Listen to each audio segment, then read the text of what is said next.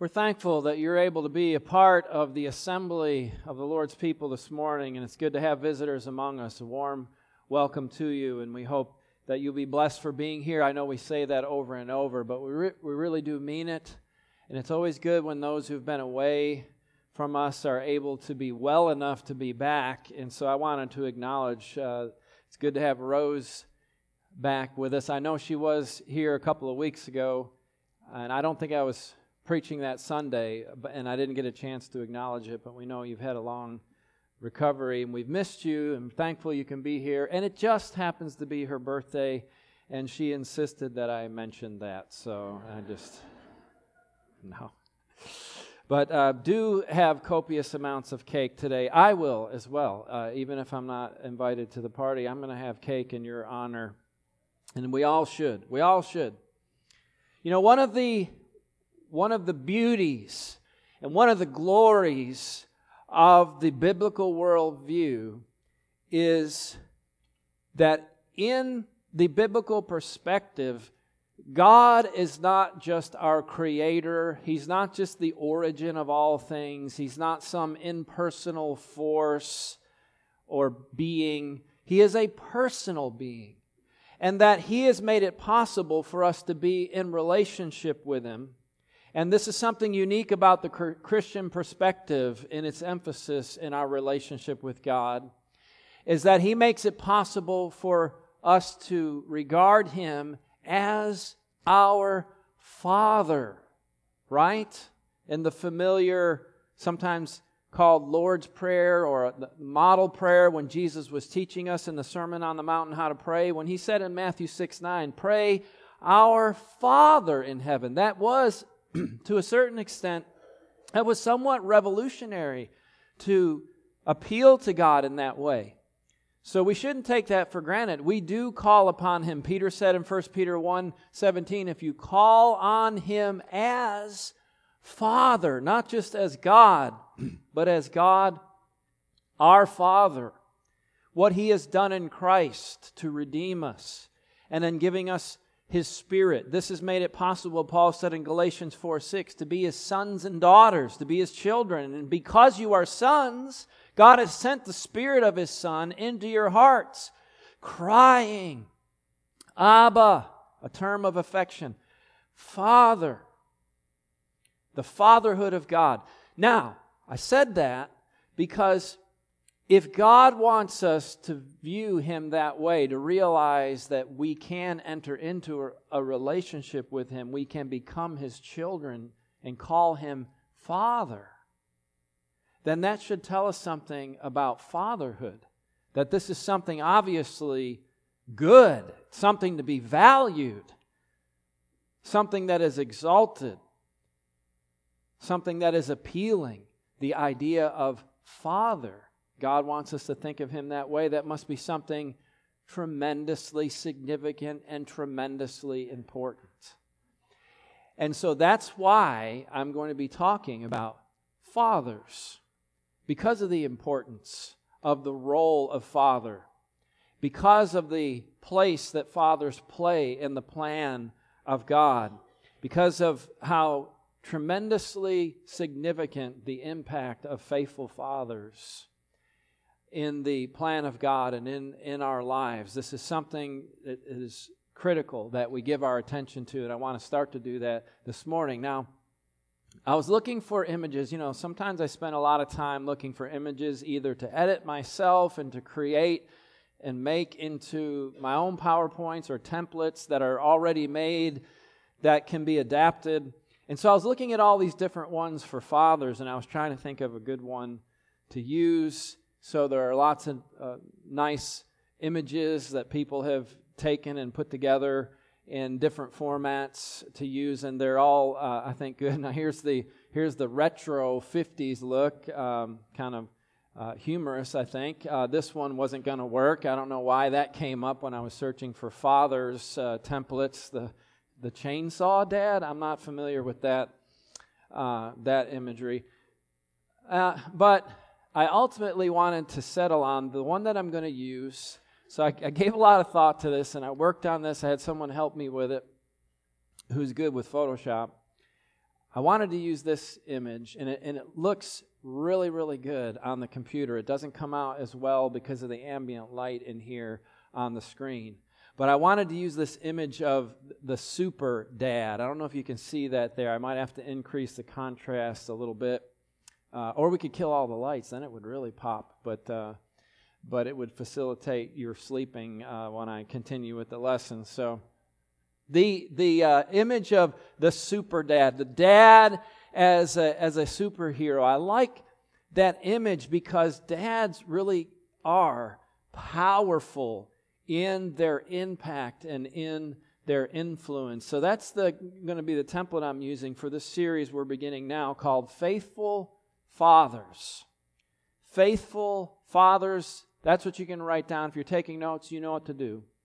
Put that at the top of the page and see it in your mind if you're not writing down on paper. I want you to see it, visualize it like you see it there on the screen. And this is the first lesson. What we're doing in this first one is we're going to be talking about the need for faithful fathers. So that can be your subtitle for this first lesson in the series. The need for faithful fathers. Now, before I proceed,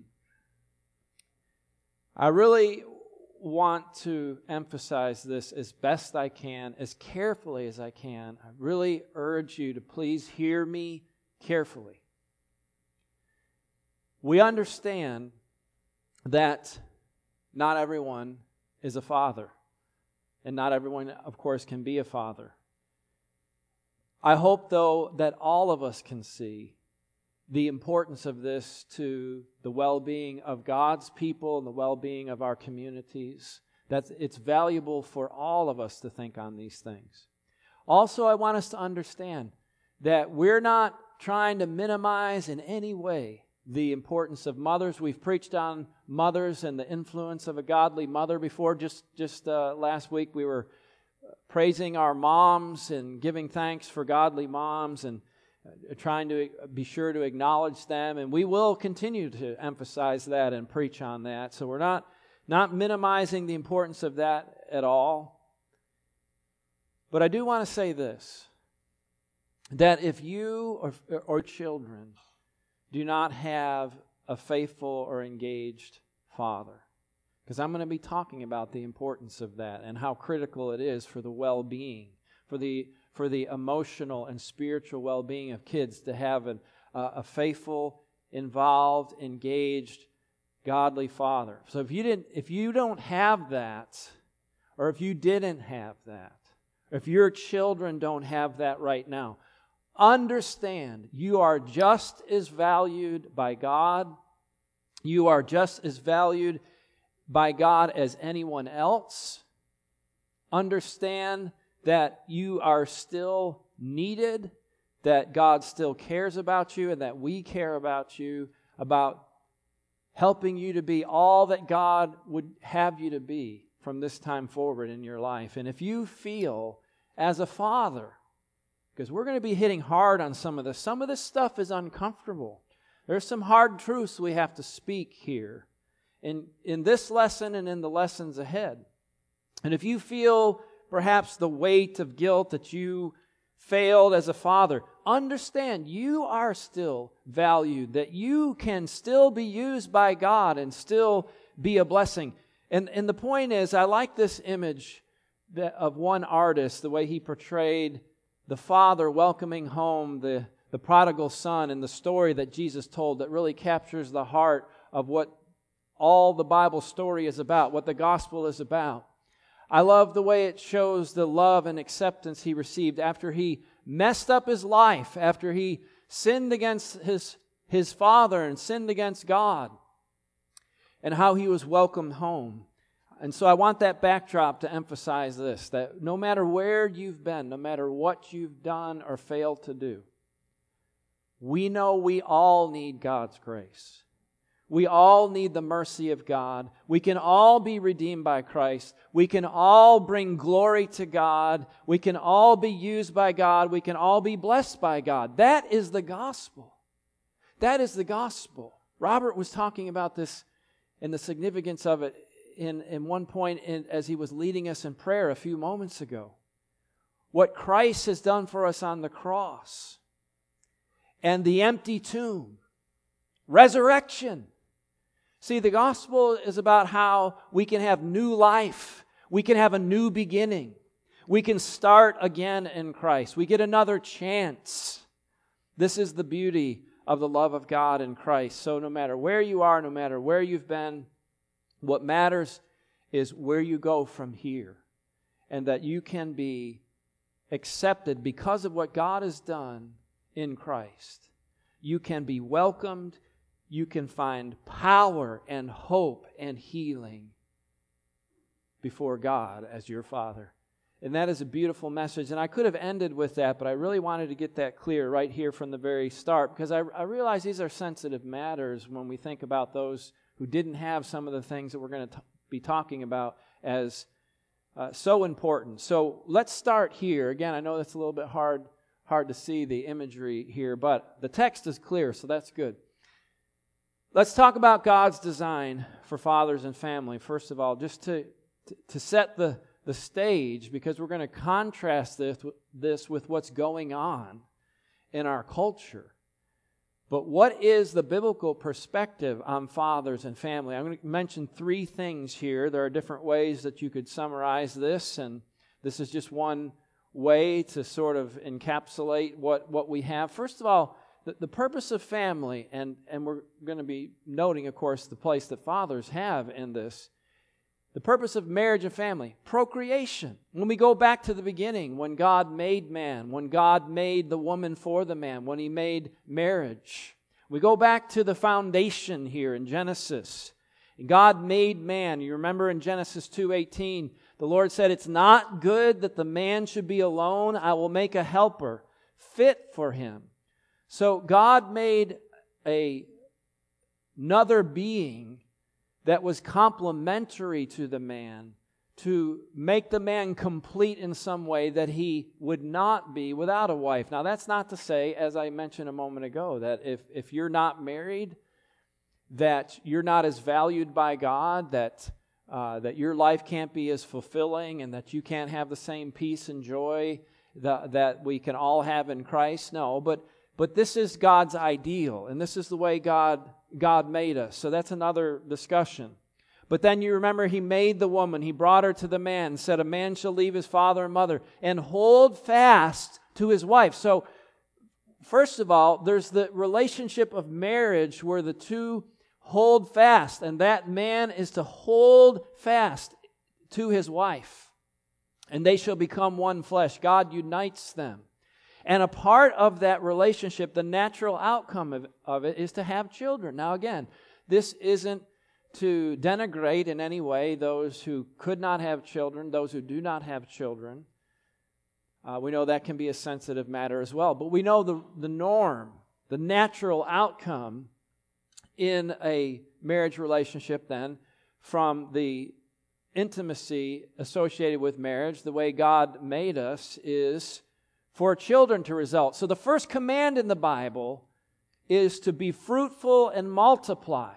Fill the earth and subdue it and have dominion. So marrying and having children is a part of the place that God has given us in this world, to bring more image bearers into the world who reflect the glory of God and the place that God has given us in His creation. So children are that natural outgrowth of that union, and they're a blessing. Psalm 127, 3-5, "Behold, children are a heritage from the Lord, the fruit of the womb a reward.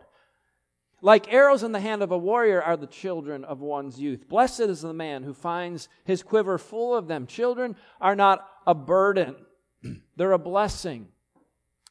They're not some kind of liability or some imposition or inconvenience to be avoided, but to be embraced as a blessing, and the privilege of nurturing them in the chastening and the admonition of the Lord is one's highest calling. These are things that we'll talk about as we proceed. Procreation. Number 2, sanctification. Sanctification. This, you'll see why I'm saying this, why I'm emphasizing this, because the intentional fatherlessness and the crisis of fatherlessness in our culture goes against this. God's design for sexual intimacy to result in children, which makes a man a father, is to be in the context of marriage, and only in the context of one man, one woman joined together in a covenant, binding covenant relationship for life. 1 Corinthians 7:2, because of temptation to sexual immorality, each man should have his own wife, and each woman her own husband. So God made that physical intimacy as a means of binding together a man and a woman in something unique that is not shared outside of that context or with anyone else, to nurture that bond, and as we said, to produce children. And so it's a holy thing, and it's a blessed thing, and it's a sacred thing. It's something that should be respected, and God's designed for it to be respected. Hebrews 13:4, let marriage be held in honor among all, and let the marriage bed be undefiled, for God will judge the sexually immoral and adulterous. But see, intentional fatherlessness, I keep saying intentional, we'll mention that again later. We don't mean when a father dies and then we end up with children who are fatherless where there was no intention for that to be that way. But all of that goes against this. So, procreation, sanctification, illustration, or this point could also be glorification. I couldn't decide which term was better, but you could use either here. In other words, marriage is supposed to illustrate something. It's supposed to be something that glorifies something else. It gives glory to God. See, that marriage arrangement, it's about more than just the man and the woman joined together. Remember in Ephesians 5, Paul goes back to what was said in Genesis after he talked about the husband loving the wife as Christ loves the church, as he loves his own flesh, about the submission of the wife to the loving leadership of her husband. Then he goes back to what we saw in Genesis, God making the woman for the man, bringing them together. And then he cites that and says, therefore, this is what this is about. A man shall leave his father and mother, hold fast to his wife. The two shall become one flesh. Now, he says, this mystery is profound. But I'm saying it refers to Christ and the church. So, in the biblical perspective, marriage is about something much bigger than the husband and wife. It's about reflecting the glory of God and the love of God that He's manifested in Christ, and the relationship of Christ to the church, the sacrifice of Christ to make us the people of God. You see, we have to realize there's much more at stake. There's something much bigger involved in marriage than that relationship itself. And children are a part of that, because a few verses later then Paul goes on to say, fathers, we'll come back to this in the series and talk about this. Do not provoke your children to anger, but bring them up in the discipline and the instruction of the Lord. You see, fatherhood and marriage and family, it's to honor the Lord, and raising children is about raising people who know the Lord, who honor the Lord, who bring glory to the Lord. You see how beautiful this is in the biblical perspective. But intentional fatherlessness goes against that. And I want you to think about the opposition to this beautiful ideal that God has set before us in His Word. And what I'm calling here the war on fathers in our culture. It's in Western culture. It's in America. This intentional opposition to what we find. And there's several different ways we can look at all of this. But think about in pop culture, the negative view of fatherhood that we often see. And you can contrast, for example, and I know when we talk about television and movies, we can debate whether those things are driving the change or merely reflecting it. I think it's both. That popular culture, and especially here it would be in movies and television, those are the stories that we tell and that we are entertained with, that they both reflect what's going on in the culture, but they also affect what's going on. Now, those of you who are older, You remember back, think of how much has changed in a relatively short time. Used to be years ago, this was before my time, but there was a popular television show. Father Knows Best, right? I don't know if anyone remembers that. But the dad was portrayed in Hollywood as wise and as strong and as needed in our homes. And think of how you see that, for example, in one of my all-time favorite movies, really my all-time favorite movie, It's a Wonderful Life. There's a part where George Bailey, where he's young and he's not sure what to do, and he sees a sign that says, "Ask Dad, he knows." And ironically, this sign, it's about asking your dad for a certain kind of tobacco. You know, it was back when everyone thought it was so healthy to smoke, right? Dad will tell you what to smoke. But, you know, just the idea that you're using Dad as an authority figure, as a source of wisdom to know what to do. And I love the scene in the film where he's talking intimately, and it's just George and his dad, and he compliments his dad and tells him how much he means to him. It's a tender scene. And then I think my favorite scene in the whole movie is where he tells off Mr. Potter and he stands up for his father. This would be a first here. I actually have a GIF here that's showing that scene. So you see, remember programs like the Waltons. Fathers, again, were strong and they were leaders in their families, or Little House on the Prairie. You know, I know we could give other examples. Now, think of all the examples we could give about how much that has changed over the last generation or so. You've got guys like Al Bundy, who are crass and coarse and vulgar and stupid and insulting and useless to their families. Longest running show on television, The Simpsons. You know, Homer's a joke. Is this Peter from Family Guy? Very vulgar show, is my understanding.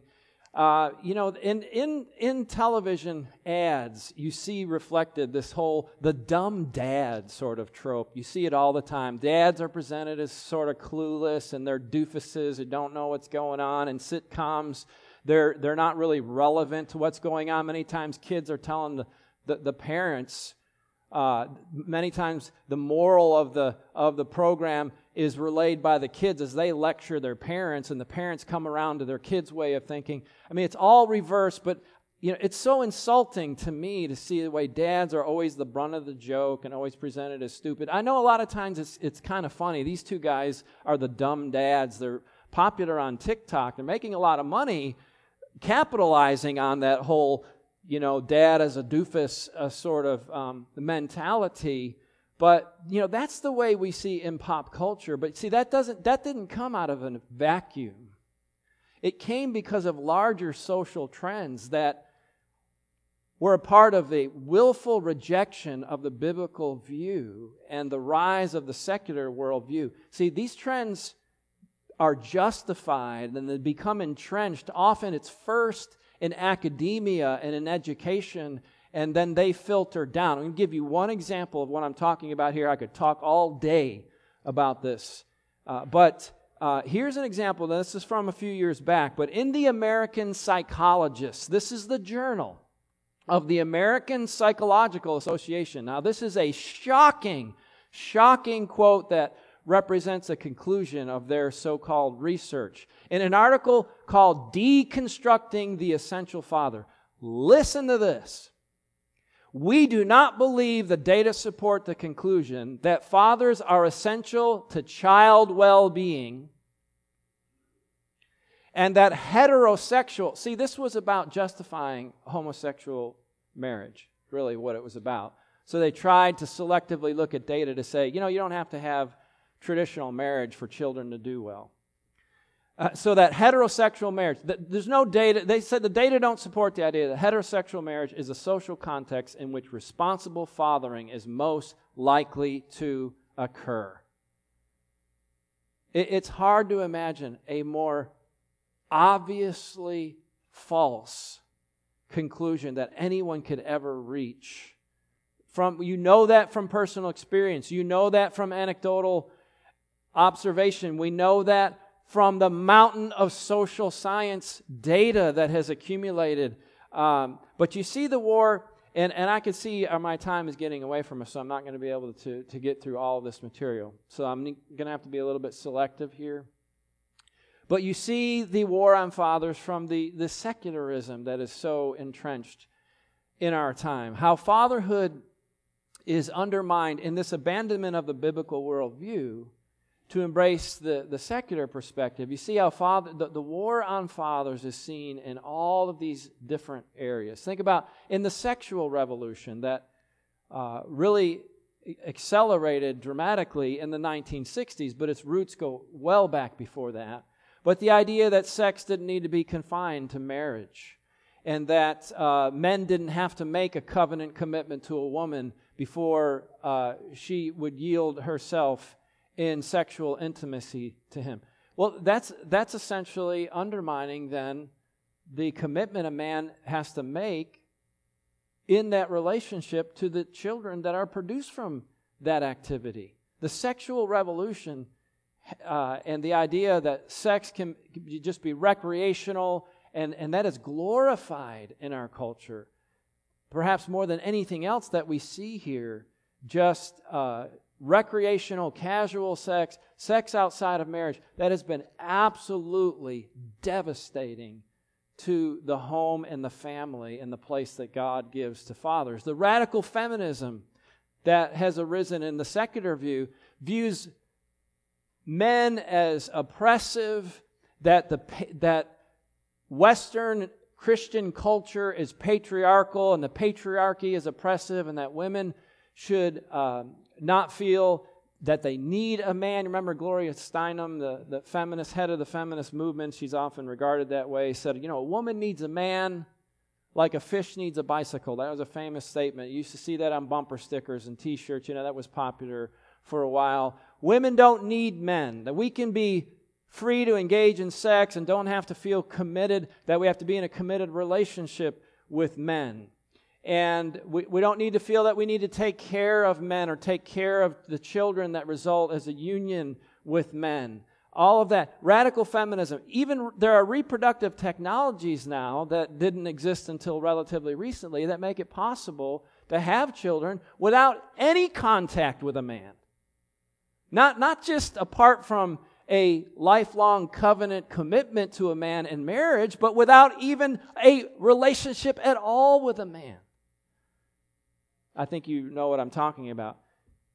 The legalization, the normalization of homosexual behavior and homosexual marriage. This doesn't mean God doesn't love people who struggle with same-sex attraction. It doesn't mean we're as opposed to adultery and other types of sexual immorality as homosexuality, and it doesn't mean God doesn't love all people. So it seems we have to take great pains to acknowledge that, because it's thought of as hateful not to approve of all of people's choices, especially their sexual choices and their sexual identities. But homosexual marriage, essentially, two women can get married, and that's supposed to be as equally valid as a man and a woman joined in marriage. Or when with homosexual men, when two men join together in what people are calling a marriage, that treats women as unnecessary to the well-being of children. That's equally egregious. Allowing homosexual couples to adopt children, to allow two women to adopt children. Essentially saying, kids don't really need a dad. They can do just as well without the father, as though God's design, as biology itself, shows you can't have children without a man involved with a woman. Oh no, none of that matters. Supposedly in our wisdom, we know that this is just as valid as any other kind of, quote, marriage, any other kind of family. That all treats fathers as utterly disposable and unnecessary for child well-being. The trans agenda, completely redefining masculinity, femininity, gender itself. The whole redefinition of a family is just any people who come together in any relationship that they want to call the family. The war on the family is a war on fathers. We need to realize the connection between these things, and the way that now there's an effort made to indoctrinate our children in many public schools. This is not to indict all schools. It's not to indict all teachers and all administrators. We appreciate good people involved in public education, especially our Christian educators. We know that's becoming, though, increasingly a controversial and hostile environment to people of faith. And we've seen in recent election cycles how when parents have discovered how the classroom is being used to indoctrinate even very young children in values that are antithetical to the values that you and I hold dear. As though we're going to counter what mom and dad might teach children at home, and we're going to indoctrinate them in this perspective. The whole effort to instruct children in explicit sexual education from the time they're 5 and 6 years old. Well, as parents have risen up against that, and more parents have been outraged at how perverted and explicit and inappropriate the sexual instruction is, and even to very young children. As parents have come out against that and have been showing up more and more at school board meetings, and as now even laws are being passed to limit what can be done, we're seeing the reaction to that and the contempt for parental authority, viewing parents as the problem, and that educators are the experts, and that we all need to hand our children over to them, to indoctrinate them into what is clearly contrary to what God wants our children to understand about themselves and about human sexuality and about the world. This is all going on right now. The books that are used to indoctrinate children, to teach children to embrace these perversions.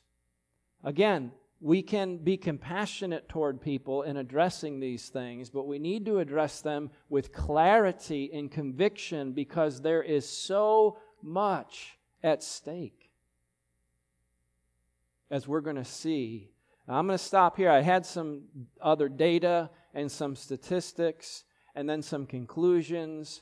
I was going to set before you where we're going with all of this. But let me just say that what we would have looked at that I'll save is how when we reject God's way and when we are in a culture that is hostile to God's design for family and fatherhood, we see how devastating the consequences are. We see how children suffer as a result of that. And you see what that does is it confirms the beauty and the necessity of God's way. It shows us the Bible has been right all along. And it shows us the urgent need to model that, to uphold it to the world and to model it in our own homes and in our own families, to each other and to the world. That's where we'll go with it, but I'm gonna stop it here by saying, as we said a moment ago, because of what God has done in Christ, you can not only be in relationship with God, but you can be a child of God and call God your Father. That God shows His love toward us in that He will adopt us as His own. God, I love to say it this way, God is Father to the fatherless. And God wants to make you His own child and bring you near to Himself. And that happens when you respond to the gospel. Galatians 3:26 and 27. We're all children of God. You see, that's where God becomes our Father when you're born again into His family. We're all children of God through faith in Jesus Christ. For as many of you as have been baptized into Christ have put on Christ. Now, if you need to know more about how to do that, what's involved with that, we want to help you to be sure of your relationship with God, to know God wants you to be His son, to be His daughter, and that's possible for you and me today because of Jesus. That's the gospel. And if you need to respond to it, let us know while we stand and while we sing.